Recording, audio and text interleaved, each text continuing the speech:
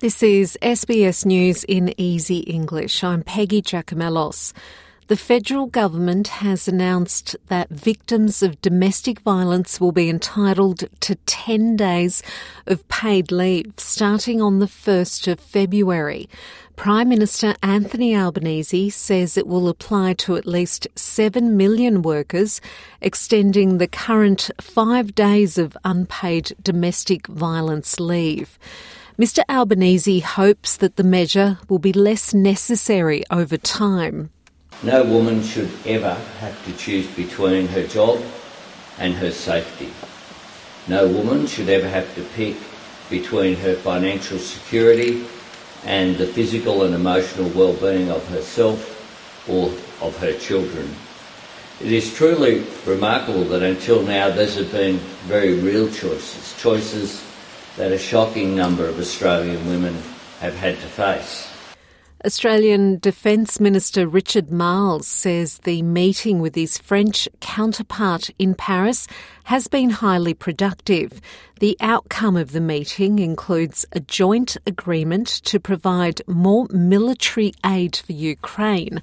Relations between the two countries were damaged when the previous government scrapped a multi-billion-dollar submarine deal with France in 2021. Mr Marles says the relationship is now better and the deal on Ukraine aid is a sign of that. Australia and France working together in providing a supply of 155mm ammunition to Ukraine. This forms part of the ongoing level of support that both France and Australia is providing Ukraine to make sure that Ukraine is able to stay in this conflict and be able to see it concluded on its own terms. Pakistan's Prime Minister Shehbaz Sharif has visited the wounded after a suicide bombing inside a crowded mosque in Peshawar, Pakistan's northwestern city. Several people have died, with the death toll currently at 59. The Pakistani Taliban, known as the TTP, has claimed responsibility for the attack. Witness Haji Shahnawaz says there are still bodies buried under the building rubble. I did not see any dead bodies. We took out the injured and sent them to hospital. The dead bodies should all be inside the mosque, buried under the rubble. Queensland Police have charged the son of 61-year-old Wendy Sleeman with murder after she was found dead in a vehicle in Brisbane apartment complex last week. She had been reported missing 2 days earlier from her home on the Gold Coast. Slade Murdoch had already been facing a number of charges, including unlawful stalking, burglary, assault occasioning bodily harm and kidnapping.